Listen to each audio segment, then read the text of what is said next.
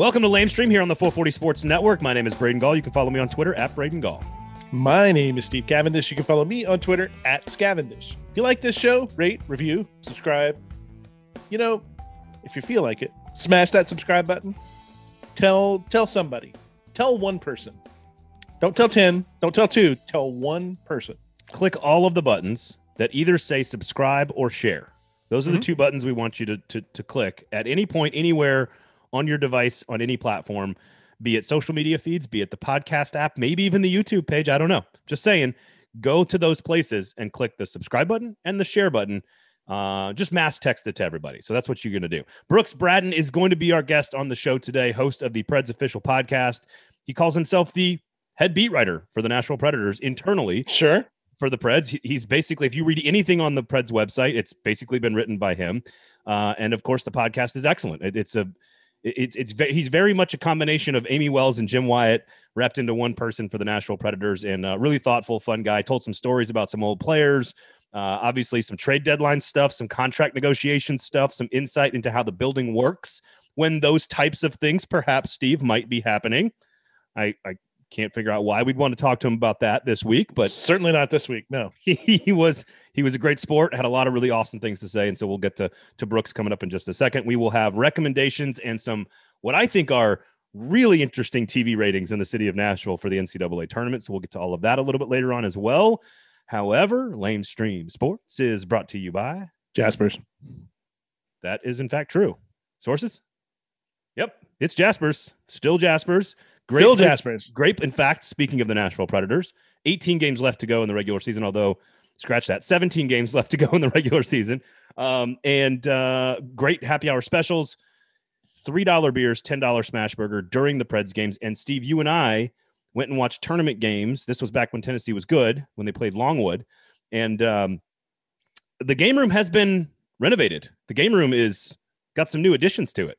The game room is awesome. If you check out the Twitters, you will find some Jenga videos from that are, we'll just say, nuts. That's the oldest thing I've ever heard. Quite interesting. But check it out if you like the skee ball, if you like the video game, if you like the Pop-A-Shot. Yeah.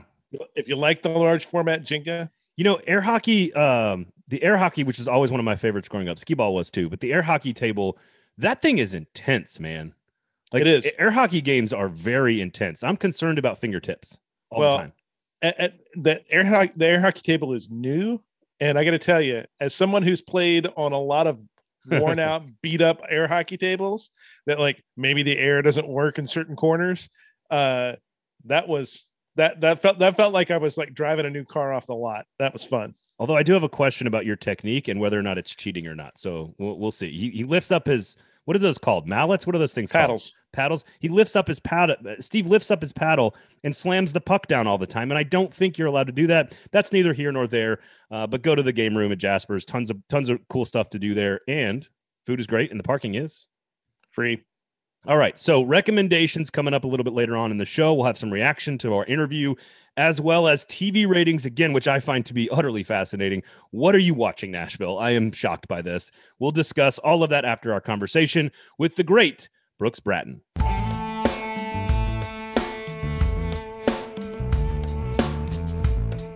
Brooks, welcome to the show, man. Great to see you. Thank you for giving us so much of your time. We do appreciate it. Gentlemen, thanks for having me. Excited to be here. So let's start with a really super easy one. So when you're inside the building and David Poile is negotiating a contract with a superstar athlete, let's say like Roman Josi a couple of years ago, can you explain to people what that is like from like an information standpoint? Just who knows what, you guys have to be prepared to push out a lot of information, press releases, interviews, like just kind of explain to people what that process is like for those of you in the content world inside the Nashville Predators building. Yeah, definitely. So a great example, as you mentioned, the Roman Josi deal a couple of years back. It's anything like that, we obviously have a heads up on, right? So we can prepare press releases and stories, and our graphics department can make really cool graphics for social and the website and that sort of thing. We might have a video ready to go. And in the case of something really big like Yossi, there was a press conference for that as well. But things of that nature, I'll use the trade deadline too as a recent example. Again, we obviously get a heads up on that. So if it's something big like Yossi, usually the day before, we know that somebody in our PR department gets a heads up from either David Poile or Brian Poile, his son, or one of our assistant general managers, that, hey, this is done. Here's the deal. Here's how it's going to shake out. We'll get a press release ready. And then for me, I'll usually write some sort of a story, or if there's something to put together ahead of time. And then if there's a press conference, obviously you write another story off of that.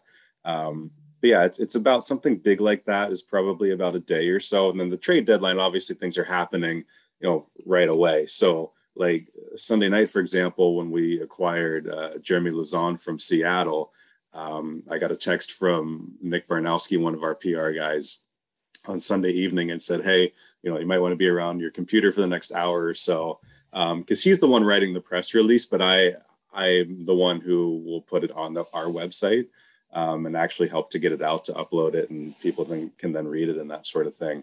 So yeah, there's certainly a lot of people involved. There's a lot of moving parts, but that message will come from hockey ops, will go to our PR department, and then kind of dispersed around to the rest of us, so we can get our respective items ready to go, and then hopefully be on top of it and be able to get that messaging out again, whether it's social or the website, just in any various form, to let our fans know what's going on. So it's the trade deadline, like it's kind of a rush because things are happening quick. So it is cool to be in it in that moment. And then, hopefully we're the ones that break it and are able to get it out, and you move forward from there. How do you avoid the kind of social snafus that can happen in a kind of a pretty fast paced thing with information that you're sitting on? How do you avoid the inadvertent tweet, or the the thing that gives away what you've been working so hard to do? Yes, for sure. Yeah, that's something you have to be careful with, especially, I'll go back to Monday again on the trade deadline. It was kind of quiet for the first few hours of the day. And then right around lunchtime, we were announcing one trade at 11:50. Roman Josi was named the first star of the week. So that was going at 12:05. A contract signing, an entry-level deal. We signed Jakub Kondelik. That was going at noon.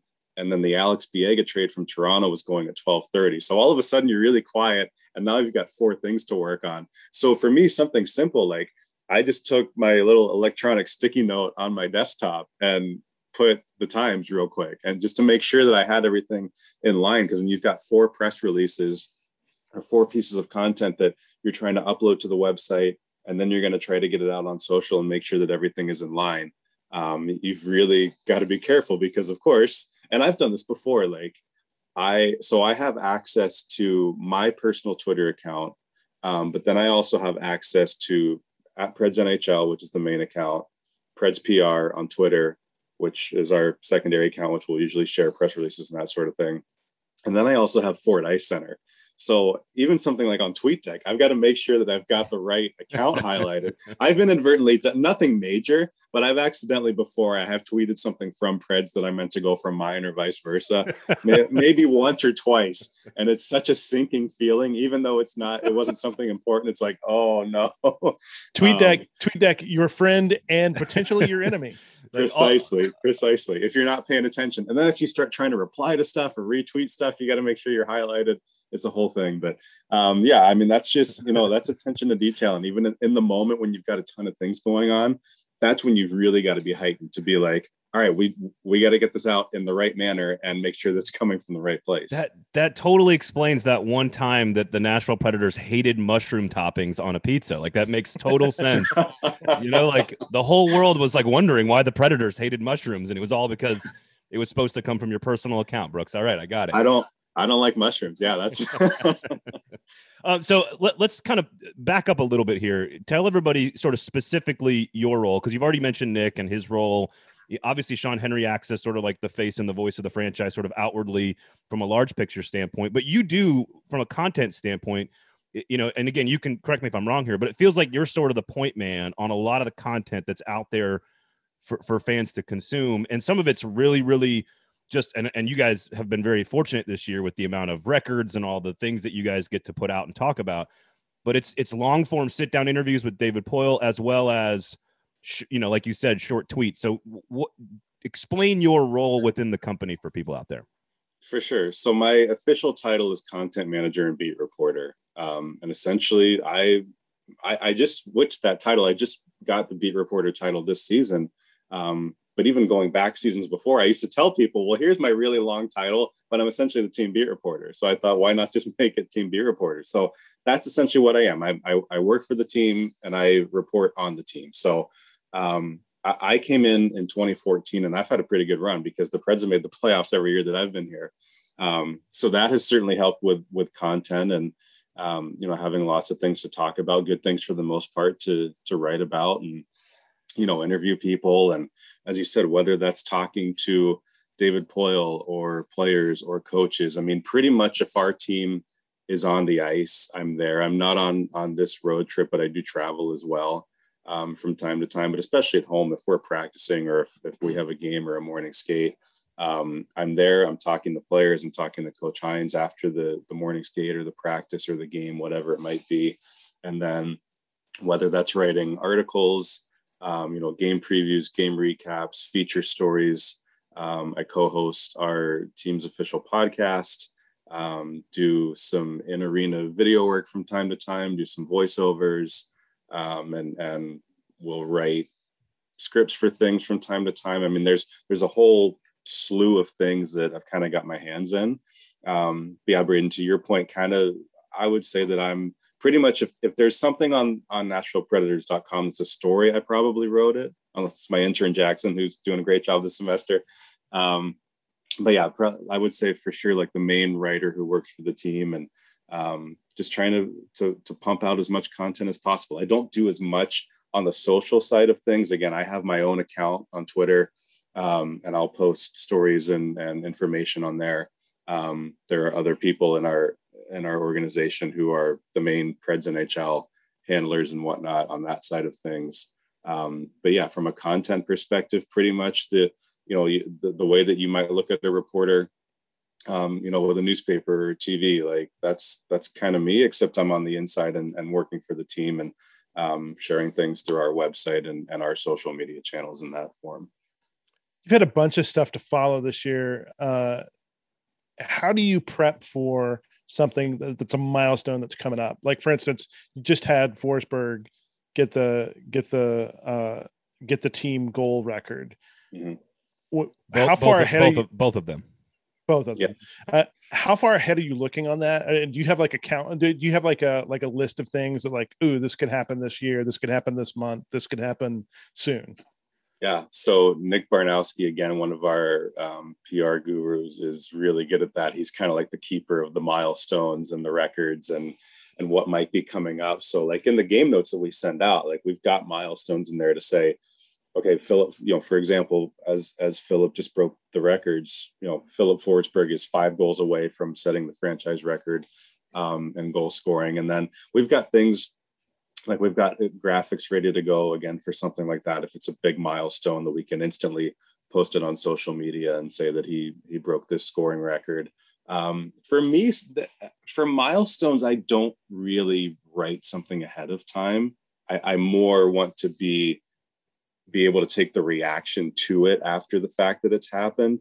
So, you know, for me, if it was a post, I mean, sure, like you could be like, hey, Philip Forsberg did this and he broke this and he broke this.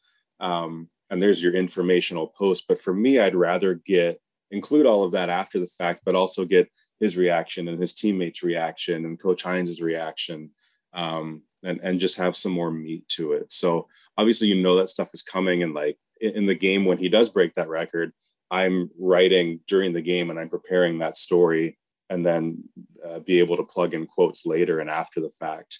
But yeah, that is something that you're always on top of. And and you try to know when things are coming. And then, I mean, there's just, you guys know, there's been so many records. It's insane how many records have been broken this season. So sometimes we're prepared for them.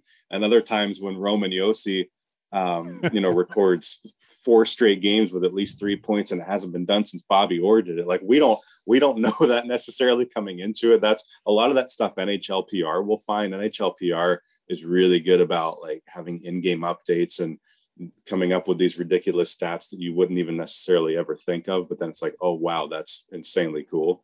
So we use a lot from them as well, and we're able to put more of that together. But yeah, it's definitely stuff that you're aware of, and you try to be prepared for it as much as you can.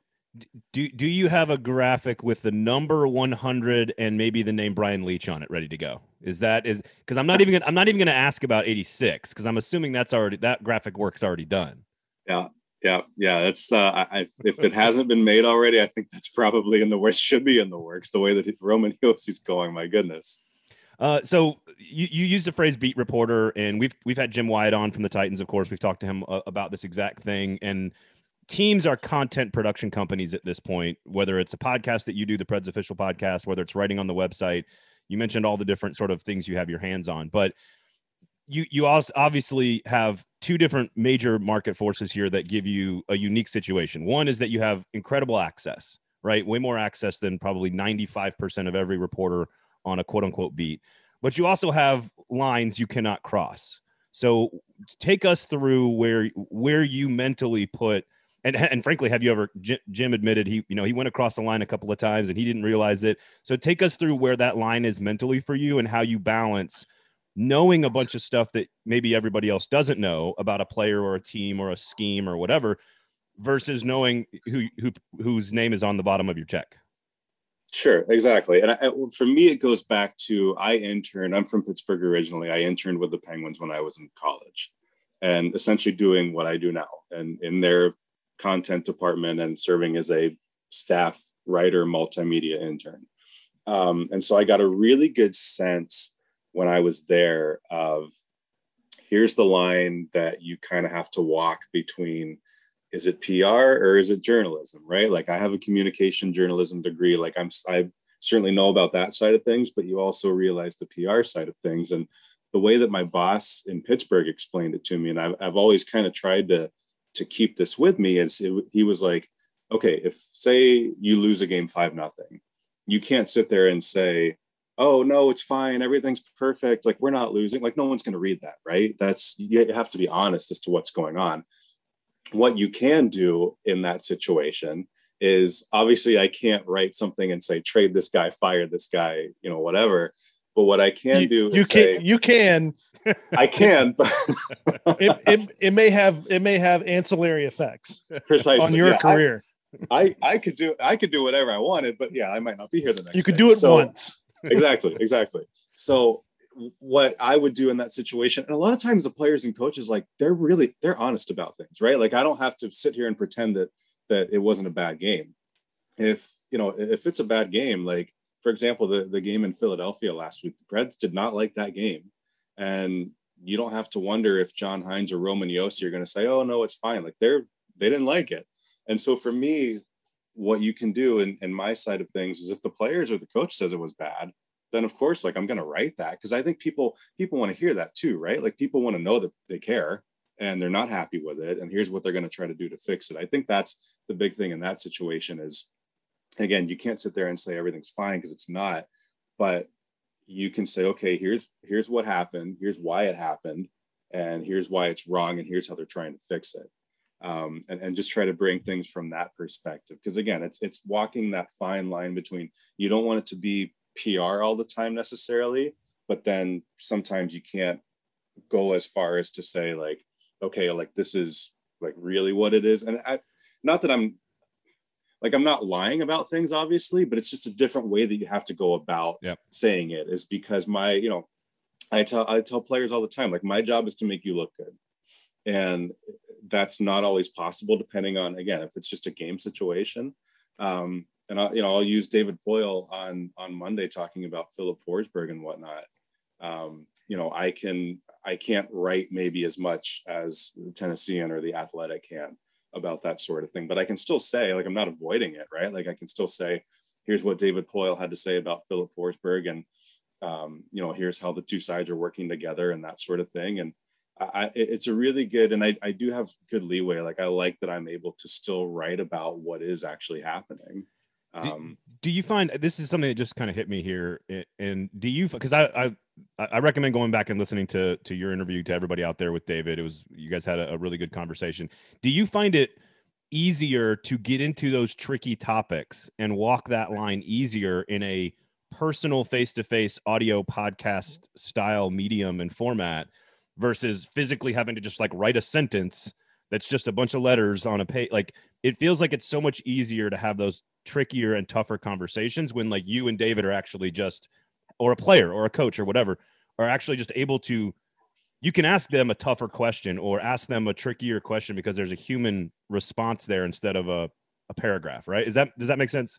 Yeah, I think so. And I think a lot of times, when there is a situation like that, I think a lot of times people will they actually do want to talk about it. They have something that they want to say. And I think the other thing, Braden, that comes into that is just the fact that I've been here for 8 years, and there's guys, like David Poile, like Roman Josi, that have been here the entire time that I've been here. They know me, they trust me, and you build that level of trust, and maybe they will tell you a little bit more because they know that I'm not going to take something out of context or twist their words, or I think that's something that helps me too in those situations, is like you do have that level of trust, and the guys are comfortable, and they might tell you a little bit more. They might say something that maybe they wouldn't say to someone that they don't know, or I think that can help in those situations too. But again, a lot of times those guys, like, they want to be honest.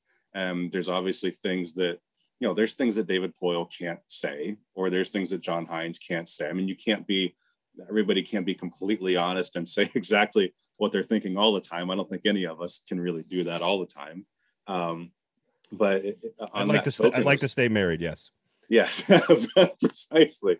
Yeah. So things of that nature, again, I think what helps me too, is there's that trust there. And I agree that like having a face-to-face conversation, I think that can really help, especially in moments like that. And again, they know that you're trying to make them look good. You're trying to make the organization look good, and you're going to get the information out in the best way possible that is good for everyone.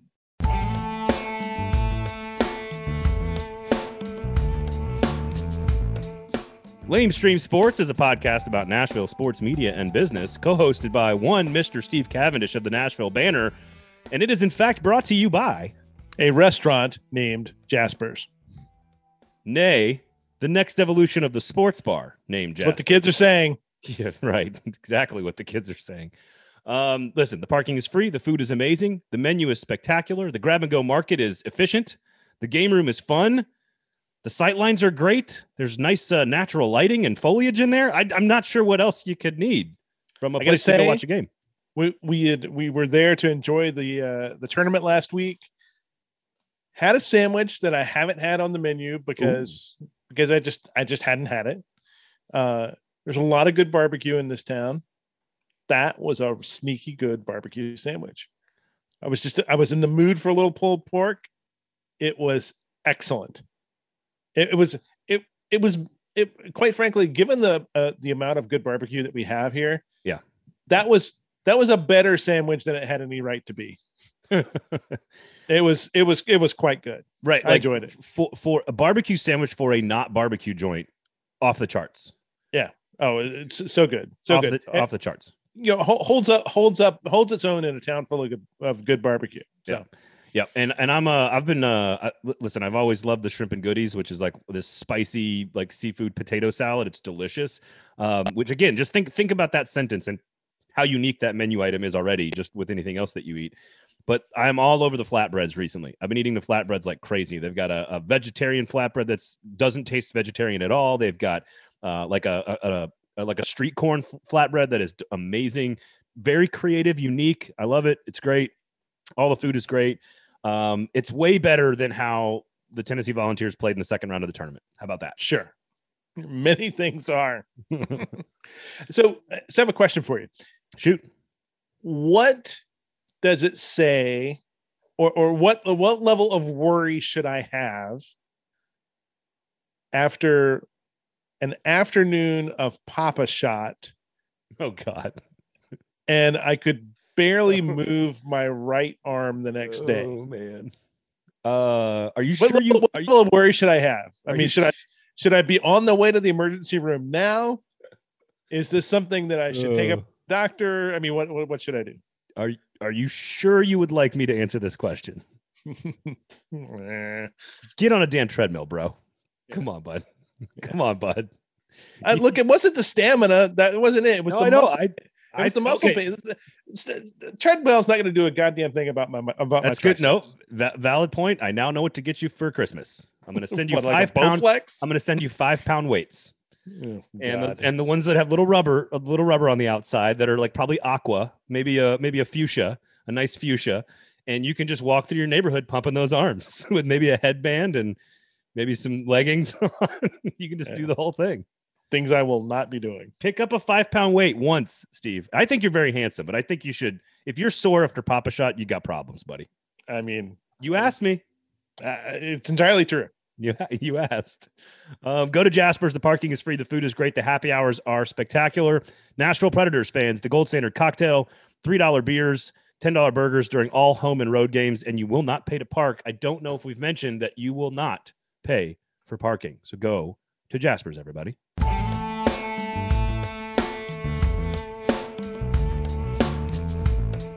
One of the things that strikes me is not just that I mean, we've talked a lot about franchises as kind of content houses and doing a lot of that content work here over the last decade, but particularly during the last 2 years, you guys have had access that nobody else has. Do you feel do you feel kind of responsible for some of getting some of that out? Because I mean, beat reporters aren't allowed in locker rooms. And the post games are largely limited now. Do you feel any sort of weight to kind of tell as much of that as possible because others aren't or can't? Yeah, I definitely did, especially go all the way back to summer of 2020, which feels like a decade ago, but in the bubble in Edmonton, I went to the bubble in Edmonton and there weren't even a lot of NHL teams didn't even send their own beat reporters there. So for me, I was the only person from the Predators that was in Edmonton that wasn't on the hockey ops side of things. And so for me, that was like, I'm taking pictures, I'm writing articles, I'm recording videos.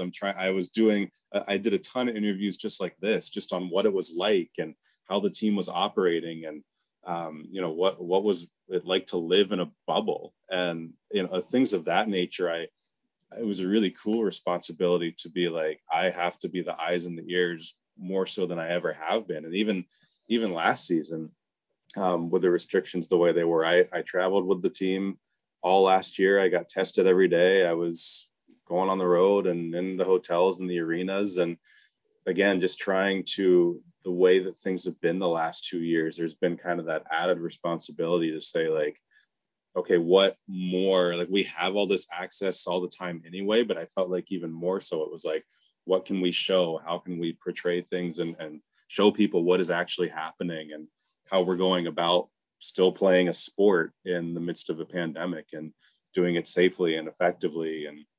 And then on the hockey side of things last year, like things were not great the first half of the season. And then there's a dramatic turnaround and you end up making the playoffs. And there's those stories to tell that maybe, again, like the access isn't as good as it used to be, unfortunately. And you feel like you have even more of a responsibility to try and tell those stories and say, like, this is what it's really like being around them every day and how the attitude has changed and the mood shifts and maybe little things that you see that nobody else sees. And, again, just try to convey that as much as I can and try to bring people inside as much as possible. Because that's always our thing is like, we know that we have that access and it's how much of it can we give to the fans and try to bring them even closer than they've ever felt before. And that's always the goal, but especially recently it has been for sure.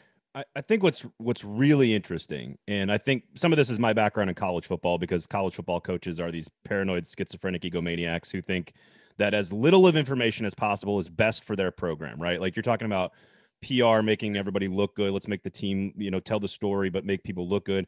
Peter Laviolette certainly had some of that as well, where no less information was better. And not every time is that true. Sometimes more information actually would make you look better. And I'm not talking about, Mark Borowiecki's mental health or whatever. I'm not talking about really serious personal stuff that like is up to the player to decide when that information is out. But a lot of times coaches, organizations, they can be their own worst enemy in terms of holding back information.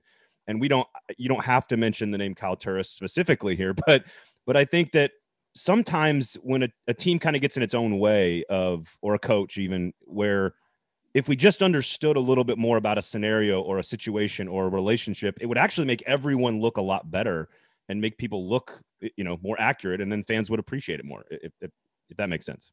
No, for sure. And I think that's, situations of that nature, like you mentioned, Peter Laviolette, and just not wanting to talk about a lot of stuff a lot of times. And I think that's where, someone like John Hines has been different. I mean, I remember thinking the first couple press conferences we had with Coach Hines, I was like, gosh, like, he just tells you so much more than you're expecting. And, that's not a knock on Peter Laviolette. They're just different. They just operate differently.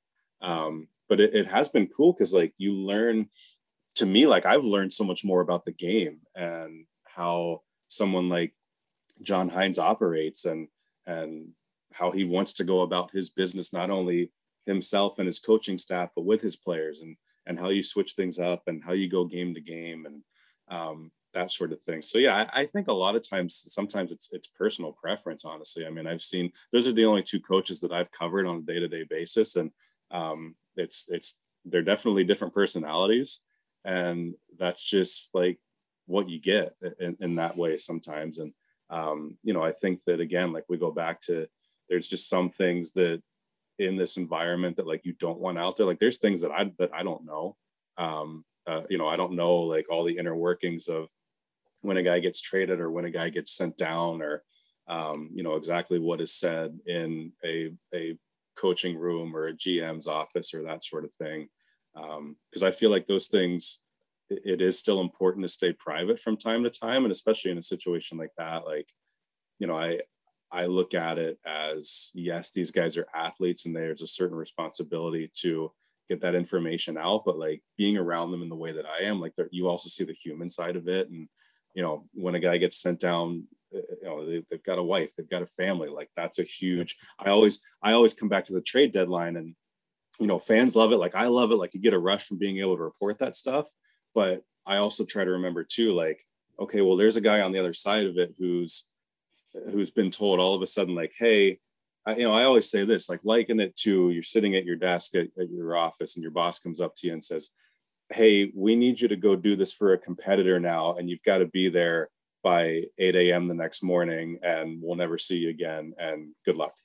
Like, I mean, like it would never happen in the real world like that, but that's essentially what is happening in sports when someone gets traded. And so I always try to put myself in that perspective too, and say like, dang, like that's really a tough situation. And yes, athletes are well compensated, and yes, they have great lives, but they're still human beings. And especially with everything that we've all been through in the last 2 years, I think mental health is more important than ever.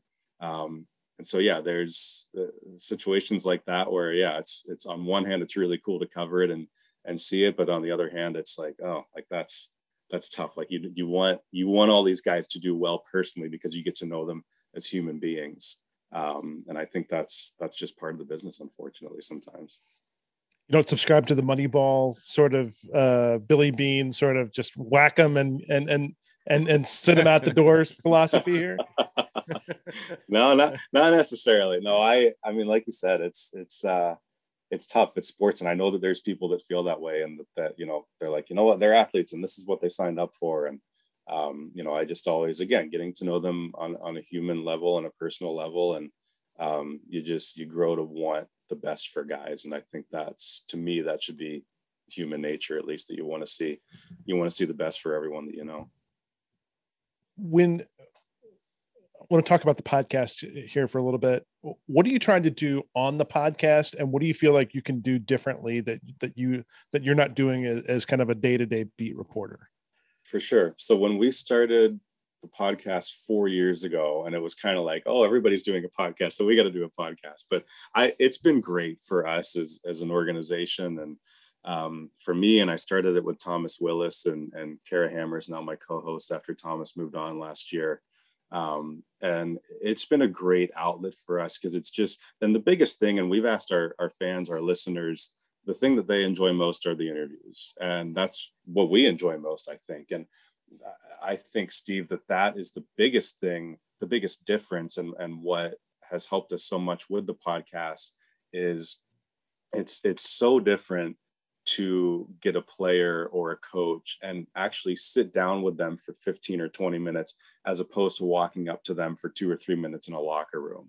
That has just been, it's a night and day difference. And we try not to, I mean, we do obviously ask some hockey questions to guys, but I love asking guys about other things, because they have other interests. They don't want to talk about the power play or the penalty kill all the time. And that's been really great for us. Our first interview ever on our first episode was PK Subban. And we wanted to get him because of who he was and his personality. And we're like, he'll probably be a pretty good guest to have on the first episode. It'll probably be a pretty good interview. Couldn't get anybody bigger on the first episode? No, we tried, but he was the only one available. And he ended up telling an amazing story, like a 6-minute story of how he originally had met Lindsey Vonn.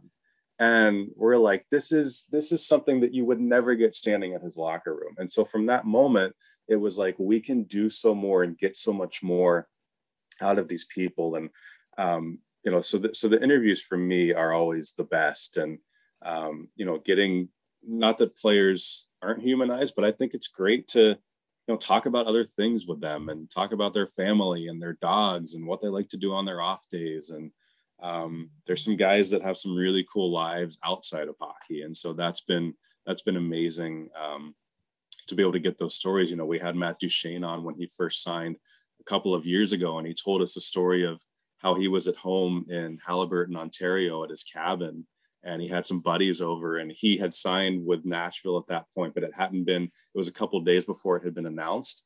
And his son, Bo, was just a baby at the time.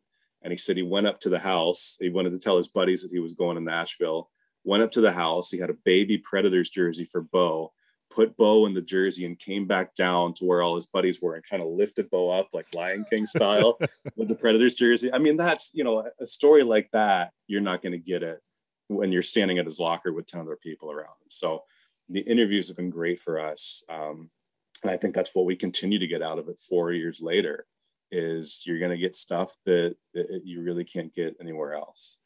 So I completely agree. Almost every one of these questions, I think, is tied back to the human element and the human side of things that allows fans to understand the players better. It allows fans to understand what they're going through, whether it's the trade deadline or on-ice struggles or on-ice success. I guess, obviously, personally, you would like to have all those interviews. Do you think that in the future, in the NHL broadly, that we're going to have more of that available to people? Because I do, I would recommend every single interview you've done, because that will give you insight into an individual that you can't get anywhere else. Do you think that's something that you would like to see more of in sports in general? 100%. And I think with the NHL too, like, we hear that the league, and players, and you guys know this, like NHL players are very much about the team, not about me, the individual. But I think that we're transitioning. I mean, and it's just a generational thing, right? Like guys 10, 15 years ago, I mean, TikTok didn't even exist. And now you've got players on TikTok and Instagram, and they're doing their own things. And I think that's just the generational changeover, that guys are more willing to do things because they've grown up with it. I'll use the example of when Philip Tomasino was drafted in Vancouver in 2019. And I was there, and we do the media interviews and that sort of thing with them. But then you go down and you run kind of like the gauntlet of, doing behind the scenes videos and photos, and you get your upper deck photos and, all that sort of stuff. And there was a room where like they had some cool flashing lights, and like Tomasino had his hat and his jersey that he had just been given, and they were doing, like, give us some different poses or whatever. And he was suggesting, an 18-year-old kid at the time, he's like, what if I do this? Like, what if I try to like flip my hat up and catch it? Or he was like offering suggestions to the photographers and the videographers. And I was like, 5-10 years ago, no one's going to do that, right? Because they're just trying to be like low key. And here's Phil Tomasino coming in, an 18-year-old kid, and he's like, oh yeah, like I've seen this stuff before, like I want to do this stuff. So that's just a different thing. And I think guys are more willing to talk about their personal lives and what makes them tick. And I want to see more of that. I think, the more that we can show players on the personal side and that human side and what they like to do other than hockey, to me, that's for the best. And maybe it doesn't come during the season, because during the season you do want guys to obviously be focused on playing. But I think the more of that, the better. I think the more you can humanize things and just get some bigger personalities in the NHL, and that's good for the game, right? Like the more that you can show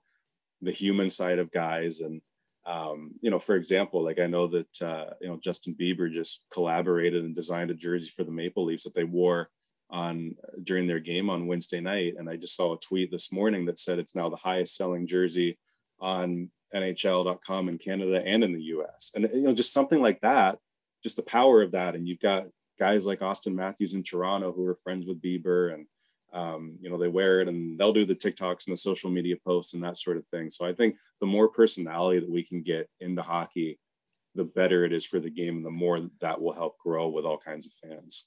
Let's do some quick here rapid fire to wrap up, because I think that's a good place to put a pin in that part of the conversation. Outside of Pekka, you get a full hour to sit down with any player you've covered for the Nashville Predators and have, I don't know if beer is your choice of, I don't know, coffee, whatever you prefer, Brooks. Who's the person you're sitting down with for a full hour? Wow. Well, I'm a red wine guy. All right. And so Pekka, David Poile. David Poile, yes, precisely. Yeah, other than Pekka, I think Roman's so fantastic, but Mark Borowiecki for me has really shot up the chain. I think Boro is fantastic, so I'd probably go with him. I would give a shout out to Matt Cullen and Gabby Bork, were two of my favorites when I first got here. Cody Bass was another favorite of mine. But I think right now, Mark Borowiecki and Ryan Johansson too. I love Ryan Johansson. He's always been really great to me. But I think I'd go right now, probably Mark Borowiecki. If you follow and track Johansson's sense of humor, he's gold. Yes, absolutely gold. Your favorite Pekka Rinne moment for you personally that other people don't have, an experience that you had? Getting to be there in Vegas when he won the Vezina Trophy, and getting to go back behind the scenes and getting a photo with him and the Vezina Trophy, just the two of us shortly after the fact. That's probably the top memory for me, to see him in that moment and what that meant to him, and be able to celebrate and share a very small part of it. Not only to tell his story, but then to get a photo with him and be able to enjoy that with him. That was really cool. Language can be tough. Language can be tough for some of the foreign guys. Who's come the furthest, or who's come the farthest of any of the foreign guys in terms of their ability to have a conversation with you? Oh, Yakov Trenin for sure. Yak is great, and Yak is sneaky funny, right? He's like one of those guys that you might not like. He's got a pretty chill, pretty quiet personality, but really sneaky funny and like dry sense of humor. But yeah, Yak has really come a long way, and he's a great interview now. Honest, and he always wanted to. There was just a language barrier, and he really couldn't. So he's come a really long way in the last couple of years. How much has your accent changed working for a hockey team? So I was born in Atlanta. When I was a little kid, I had a Southern accent for a little bit. Then I moved to Pittsburgh. I lost that. I never picked up the Pittsburgh accent. So did you go full Yinzer? No, thankfully, which I can do that. If Yins want me to do it, I can do it. But the thing for me, like being around hockey, and people say to me all the time, like, are you Canadian? I'm not Canadian, but being around my college hockey team and now being in it, I always laugh. Our head coach, I went to Robert Morris, and our head men's coach there is from St. Louis. He talks like he's Canadian. Like it's just a thing about being around the game, and that's kind of how it's been picked up a little bit. How do you say the word organization? I still say organization. I don't go Okay. full I don't go full like organization or out and about. Like I'm not that bad. No, you're not. I don't say pasta. How many, where were you? What did you do? How late were you out after game 6 against Anaheim? Oh, not too bad. Cause we knew that we weren't done yet. We still had to keep working the next day. But we had a cool little, so you win the game, and then we had a cool, just a kind of a team family friends party up in the Patron Club at Bridgestone Arena. And the trophy was up there, and most of the guys had gone out by that point, but coaches and management were still there. So we just had a nice little time. It wasn't nothing crazy again, because we knew that we were like, it's the big show now, you got to keep working. But we took a moment and to take it all in, and that was certainly one of the more special nights of my career, just to be able to enjoy that and take some photos with the trophy and pause for a moment before you went on to the next big thing. You are in a really, really dark alley with one Nashville Predator. Who do you want there with you?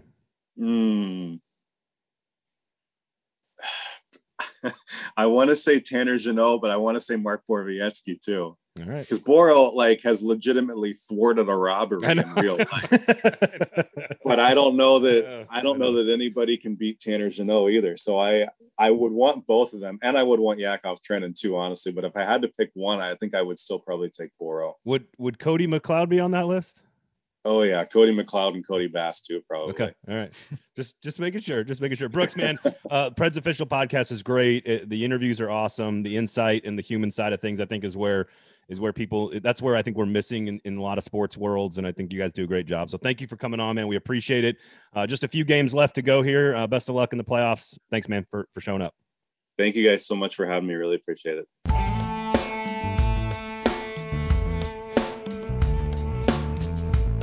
That was Brooks Bratton of the Nashville Predators, hosts the Preds Official Podcast, the POP, as they call it, with Kara Hammer. And then, of course, also all over the website, and apparently has control of all the social accounts as well. And what's fascinating, the first thing, first of all, I've known Brooks for a long time, and I think he does really good work. And one of the things that struck me is that he was sort of trained for the job through his kind of work experiences coming up through the ranks, and to be working for the Penguins as an intern, learning how to be inside the walls, but also telling stories at the same time, which is very difficult. Jim Wyatt's now doing it for the Titans. I find it difficult because of my background, but it's interesting that he was sort of he's always had that dynamic in his work experience. And I find that to be very interesting. There's a certain thing that comes with being a journalist. And sometimes it's good, sometimes it's bad, but almost all journalists have this thing, which is, I really want to know what's happening and I really want to tell everybody about it. And the interesting thing to me is Brooks is in a place that where he has to be valued sometimes for not telling everybody this thing that he knows. For not telling everybody that, somebody's going to be traded, or that somebody's going to be cut or signed, or and in hockey, it's injured. Like, you only have an upper body or lower body injury. Right. Don't tell me that people inside the building don't know that it's a knee or an ankle or a shoulder or an elbow, and you're not allowed to tell me. But I personally would be terrible at that job, not because I wouldn't be able to mentally separate the two roles, but because I physically wouldn't be able to keep my mouth shut. Yeah. Like I physically would be unable. If I'm with my buddies having a beer in the backyard and someone's like, man, when's Forsberg coming back? And I'm like, oh, it's a knee. Oh shit. Like I wouldn't even be able to stop myself. I'm sort of fascinated by the concept of having a beat writer. And we talked about this with Jim, having a beat writer who works for the team and where the limits are and what they can do. But, that's always been viewed as a competitive thing. You're always trying to break the next piece of news. You're trying to break the next signing. You're trying to break the next contract, tidbit or whatever else. And that's not what Brooks does. I mean, that's not what Jim does anymore, because those things are held in abeyance by the clubs. So the beat for them is telling the story as best he can. And, sometimes he was very honest about it. Sometimes that's a negative story. And how do you tell that negative story? And I thought I thought it was interesting when he said, look, he said, I'm lucky that when the team lays an egg and they know they've laid an egg, they don't try to sugarcoat it. Yeah. I mean, Yossi knows, Hines knows exactly what the problem is. And the other issue here, and I would argue that the Preds are not particularly good at this, but it's not nearly as bad as college football. And that is that you just have to understand as a team sometimes that sometimes more information is a good thing, that sometimes more context actually helps your team and people understand your team and what's happening with your team even better, to actually help the conversations be more thoughtful about your team. And college football completely misses this boat altogether. And I think the NFL is with their lack of access. I think the NFL is starting to be a little bit more like this, where we only have a couple of people that break news on the national level. I just think I'm worried that we're headed in a direction where less information equals better. And that's just not true. Not even if you're inside the organization, it's not better necessarily all the time. And I do think that Brooks does that with his podcast. I think when you can have a conversation with someone, it's easier to talk about tougher things when you're actually just having a conversation with someone instead of trying to write a story down. Yeah, no, I think that's true. The one thing that I'm really glad about that podcast is that they do as many interviews as they do, particularly with players, because I think that the access that we have and have had kind of in the COVID era has been so shitty.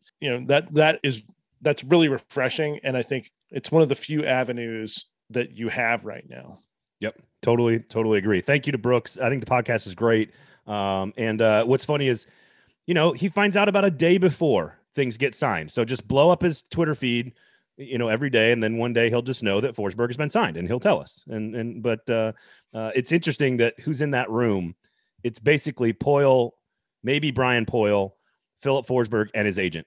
And that's about it. It's 3 or 4 people. And if those 3 or 4 people do not want that information to get out, that's it. They have the power to control that information. And then one day we'll all just know.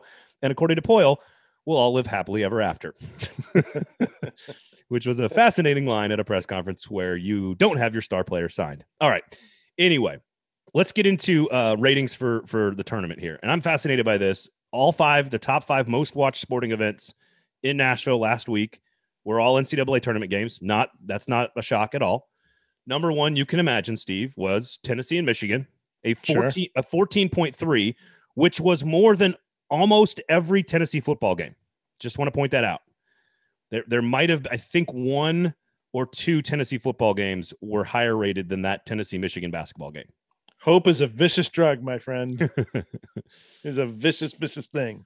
Not as surprised at number 2, because it was a really close game, 2 huge brands, and of course, almost the end of Coach K's career. So Michigan State and Duke, a 9.2. So almost 100,000 people watched the Michigan State Duke game in Nashville, Tennessee. I find that just tremendously interesting. But here's where it gets really good. Do you have any clue at all what could be next on the list? 3, 4, and 5. One of the St. Peter's games. One of the St. Peter's games, number 4. Yeah. Not the Kentucky game. St. Peter's and Murray State pulled an 8.5. Again, 90,000 households, TV households, were watching Murray State and St. Peter's. That's number 4 on the list. Again, all these ratings courtesy of Mark Binda, News Channel 5. Each rating point about 11,000 TV homes. Any other guesses, Steve? I'm trying to go through and come up with upsets in my brain, but at the same time, my bracket is so shot to hell that I'm trying to block that out. So number 5 on the list was in fact an upset. And when you put a massive brand together with a 1 seed going down, you get a nice viewing audience. North Carolina and Baylor, number 5 on the list, a 7.4. So there you go. Not a huge surprise on that one. This is the one that's interesting to me. Number 3 on the list, 8.8 rating, Creighton and Kansas. What? Yeah, right? See what I'm saying? 90,000 households were watching Creighton and Kansas. That's for those that don't know, I believe that's Nebraska versus Kansas. I got nothing. Right? I got nothing. More people watched that game than watched Tennessee Longwood or Kentucky St. Peter's. What was the time on the game? I could double check that, but I do believe it was a weekend game. So it was a second round game, not a Thursday night or that might have been it. Morning. I mean, that Tennessee long. I mean, we were there at, in the middle of the day watching, and it got bad fast. It got bad in a hurry. So yeah. So there you go. Baylor, North Carolina, 7.4. Murray State, St. Peter's, huge brands, 8.5. Although Murray State's pretty close, 8.8. Number 3, Creighton and Kansas, 9.2, Michigan State and Duke, and 14.3, Tennessee, Michigan. I'm just interested. I think that's fascinating to me. I'd love to know like all of the games. Take me down the list. I think that would be really interesting to watch. What I'd love to know is how many people are able to find True TV, that one time a year that they pull it out. No free ads, but if you've got a remote that has a voice activation button on it, does help. It does help. Not going to lie. No free shouts. Thanks, Alexa. Recommendations for you. Go for it. So my recommendation is a really good piece of investigative journalism. I'm a big fan of the work that ProPublica does in terms of accountability journalism. It's as good an organization as you're going to find in the country. They do great work. They partner with, if you're not familiar with them, they're a national site, but they partner with people all over the country. There was a pretty fabulous piece that WPLN did last year on a Rutherford County judge who was locking up kids, that Maribel Knight, who works for WPLN, worked on, but also very good reporter from ProPublica was her partner on that story. And they do a lot of this. The headline on the series is called St. Jude's Unspent Billions, Behind the Hospital's Claims to Donors. St. Jude's Children's Research Hospital raises more money than any health charity in the country. And it promises, their promise is that no family will receive a bill, but there's more to it than just that. The first piece, which came out last fall, how St. Jude's kind of hoards billions while, some of the families that have their kids there, while the kids' care is taken care of, their living expenses are not, and so they're draining their savings accounts. There's a really good anecdote about St. Jude's parents like sleeping in the parking lot and trading stories about sleeping in the parking lot. But there's the recent piece which came out last week was headlined St. Jude's Fights Donors' Families in Court for Share of Estates, and it's a really interesting look at bequests that are made to St. Jude's and the tension with families. And it's a fascinating sort of accountability piece on, something that gets universally good press, but there is a murkier side to it. It is a really tough piece of investigative journalism. I heartily recommend anybody who has an interest in kind of St. Jude's or the work they do to go look at it. I mean, again, St. Jude's does great work. They have for decades, but there's more to the whole story. And the ProPublica guys have done a fantastic piece of work here. Well, I was hoping, because I'm going to go kind of serious too here on my recommendation. I was hoping you had something like super light and fun, like maybe soccer scheme, or something like that, but no, you went real heavy. I'm going to recommend a person. I'm going to recommend a person because I think you should follow and read and consume all of her content. And that is because, and you'll know who this is, Steve, that is because she is the premier tech journalist, maybe in the world. I feel comfortable saying in our country, but maybe the world. Kara Swisher is exceptional at everything that I think I've ever seen her do. She did a Twitter Spaces with Jon Stewart, some Harvard PhDs, and the current CEO of Twitter. And they had a long conversation on like a weeknight last week about all this stuff, like all about where Twitter is going, the war in Ukraine, misinformation. She's the one who made Mark Zuckerberg sweat like on live TV. I think it was the quote she got was when he basically said something to the effect of how Nazis should be allowed to be on the platform or something. It's her question that got that answer out of Mark Zuckerberg. If you want to understand, she has a couple of podcasts out there, Sway and Pivot are two of them. If you want to understand how the tech world, the human brain, and like our current real world all interact together, she is the voice. She is the voice that can lay it out for you. You don't have to agree with everything that she does or says, but she will give you all of the information you will ever need to fully understand how Silicon Valley works, how it works with us and our brains, how it works with live events like the war in Ukraine. And I just think you will be a smarter person, a more informed person, You'll be better equipped to handle your devices. I think, frankly, she is just one of the best reporters in the world doing what she does. And I'm not sure anyone covers the quote unquote tech beat better than she does. So Kara Swisher, the person, the Twitter account, the Instagram feed, the podcast, the writing, the columns, the books. This girl's covered the internet since AOL. Like, she has a perspective that very few people have on this subject. So her Sway podcast, for instance, so the Spaces thing grew out of a conversation she had been having, she had with Stewart on her Sway podcast, which is Sway is with the New York Times, and then Pivot, which is her tech and her tech podcast is one she does with the very entertaining Scott Galloway. I think they're on the Vox platform for New York Magazine, but both very good podcasts. I listen to Pivot a lot. On the Sway podcast last year, she's the one who got the Parler CEO talking last year, and it was just if you need to look up Parler, take a second, hit pause, on the episode and go look it up. I mean, that you should go back and listen to that episode. It's interesting. You know, she was a writer for a long time. She came up with the Washington Post, and she's moved into this podcast space, and she's had a couple different partners with Galloway's her latest on Pivot. She's a really good podcaster. She asks good questions. She doesn't take a lot of shit. She doesn't mind having a tough conversation with somebody, and she doesn't mind calling out her co-host. I mean, she and Galloway have gone back and forth, you know, they're pretty interestingly.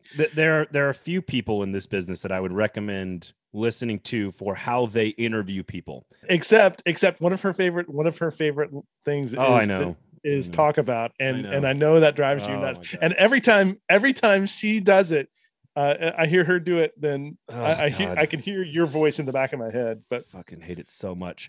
By the way, get out of my head. Yeah, that's a you problem, buddy. Yeah, that's a me problem. No, so Dan Patrick would be the person I would say I think that I learned the most from how they ask questions in a sports interview setting. And sometimes they can be difficult questions. Sometimes you have to cover tough subjects, but most of the time you're trying to figure out, like, you know, why did you throw that pass, or why did this scheme work, or what did you like about that coach or a locker room? It's sports, whatever. What she's asking is like questions about the future of humanity. So, and she does it in an exceptional way she's a very hard interviewer. And I think more people should be forced to sit down with Kara Swisher than whatever Sunday show that they're on.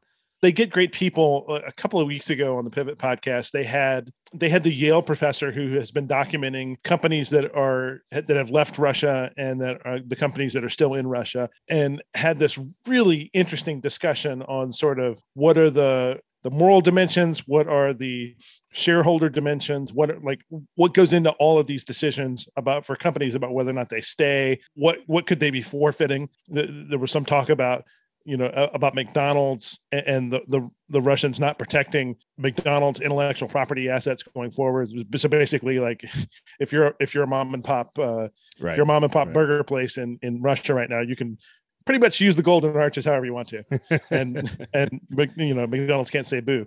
But they get guests like that. It's a really good pod. She was a guest on a pod that I've recommended before called Offline a couple of weeks ago. And if you want to understand a war that is being fought in the ubiquitous internet age for the first time ever, which we've talked a lot about it on this show in this section of the podcast, and her interview on that show with Offline was incredibly insightful to how, Zelensky essentially is like writing a script and playing a character because he's using the internet to win the persuasion battle. It's fascinating. It's fast. She's just so stinking smart. So go follow everything she does. And the thing that you brought up, this Twitter Spaces thing that she did with Stewart and others, I think highlights something which is, if you're a Twitter user, you should go check. I mean, there's a lot of really interesting stuff happening in Twitter Spaces. Yes. And originally this thing was designed to be a Clubhouse sort of, ooh, me too. It's way bigger than they thought it was going to be. It's much bigger. Yep. And I see people using it regularly now, like scheduling shows essentially. Yep. There is MLS coverage that you find on Spaces that's as good as anything out there that a lot of the MLS soccer guys are doing. And Ben Wright from Speedway Soccer is on there a bunch, a guy here locally. Club and Country podcast. Right. Take that, Ben. but the stuff that the conversations that are happening are really, really good. And there's a lot of, there's not a lot of news being broken, but there's a lot of analysis that you're going to hear from those folks that you're just not seeing in other places. Part of that individual conversation that I spent my time listening to was, and one of the things I'm most fascinated by, and we'll wrap up here, but it's just sort of like the obligation that these social platforms have to sort of like society writ large, I think is a fascinating discussion. And that I've not ever heard a conversation with someone in charge of one of these platforms, with reporters and personalities and, PhDs, professors, like the combination of insight that they had in that conversation was unlike anything I'd ever heard about the future of tech and where we're going to go with social media and the obligations that Facebook has. And, we don't want the government regulating it, but we certainly don't want Jack and Mark regulating it either. Like there's so much there. It was awesome. And I do think that we'll have an episode of Lamestream dedicated exclusively to Spaces at some point, because it is a fascinating new space in the social media world. Steve, where can people find you on the social media world? They can find me on Twitter at Scavendish. They can find me on Instagram at Scavendish. Braden, where can people find you? Normally at Jasper's, but also on the internet. I'm fine being addicted to the internet. It's okay with me. I've admitted it. At Braden Gall on Twitter, at 440 Sports on Twitter, Facebook, and YouTube. You got at Braden D Gall on Instagram, at 440 Media on Instagram. Follow us everywhere, all across those platforms. And if you have a chance, go by NashvilleBanner.com. Give us your email. There is some content coming your way here in just a few weeks. Ooh, Nashville. You said NashvilleBanner.com, right? NashvilleBanner.com. There you go. I'm signed up. I've got it. I'm in there. You got my info, Steve. You got it, buddy. Go to Jasper's, everybody. It's a great place to watch the game. Happy hour specials for the Preds games. The parking is free. For Steve Cavendish, for Brooks Bratton, my name is Braden Gall. Thank you guys all for hanging out here on Lamestream Sports, the 440 Sports Network. We'll talk to you again next week.